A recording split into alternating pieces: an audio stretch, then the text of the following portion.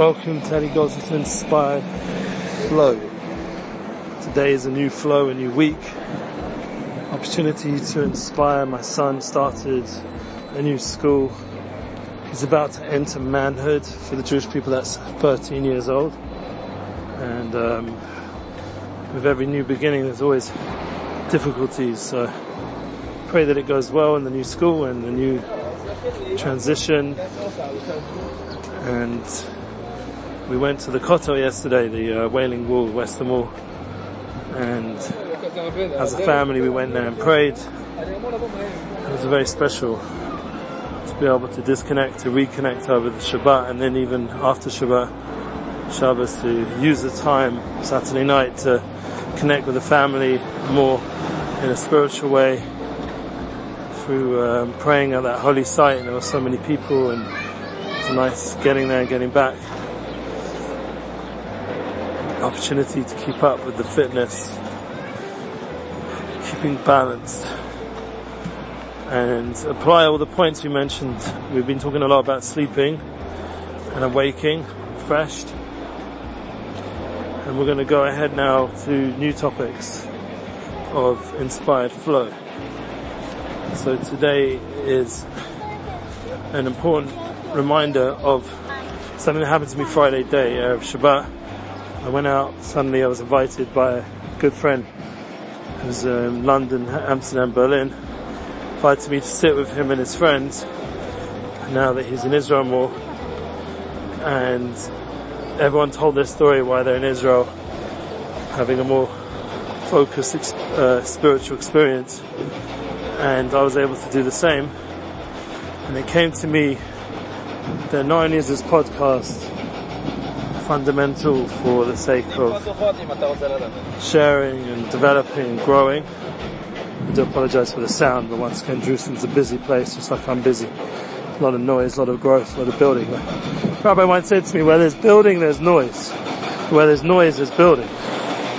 So it's worth having all the noise. It means there's stuff going on in a good way. But anyhow, so we're in the Holy Land, we're in the Holy Jerusalem. We have an opportunity together to grow, to build, and to tap into that flow that exists here in a much more open, revealed way. And people come here in different forms and ways, but I do believe, for me, the fundamental point was the flow, the divine providence of all the different people and friends. Even the time when I got beaten up in school for being Jewish, or beaten up in the park for being Jewish, it made me realize that there's something different about me, and I have to go discover that. What's my heritage? What does it all mean?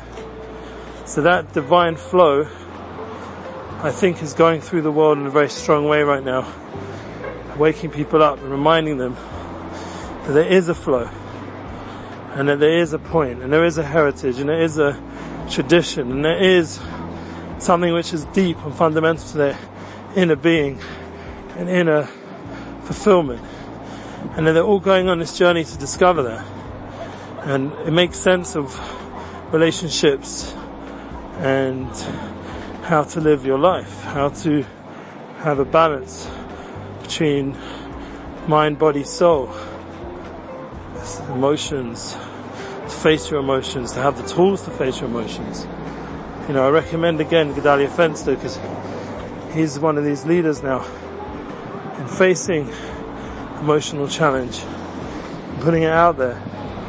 We can also do the same. The power of the 12 steps, the power of mindfulness, state of mind. See it surrounding around. Different speakers now talking about this, and especially in the general world, it's been around for a while. The Jewish world caught up to the importance of this, even though this is originally a Jewish concept, in my opinion. But a lot of Jewish things get lost in all the journey that we go on, have to be rediscovered constantly. And like we've talked about, there's a reawakening, there's a new light in the world. Even though there's nothing new under the sun, but there's a certain presence of flow that's much stronger in everyone's lives if we open ourselves to it.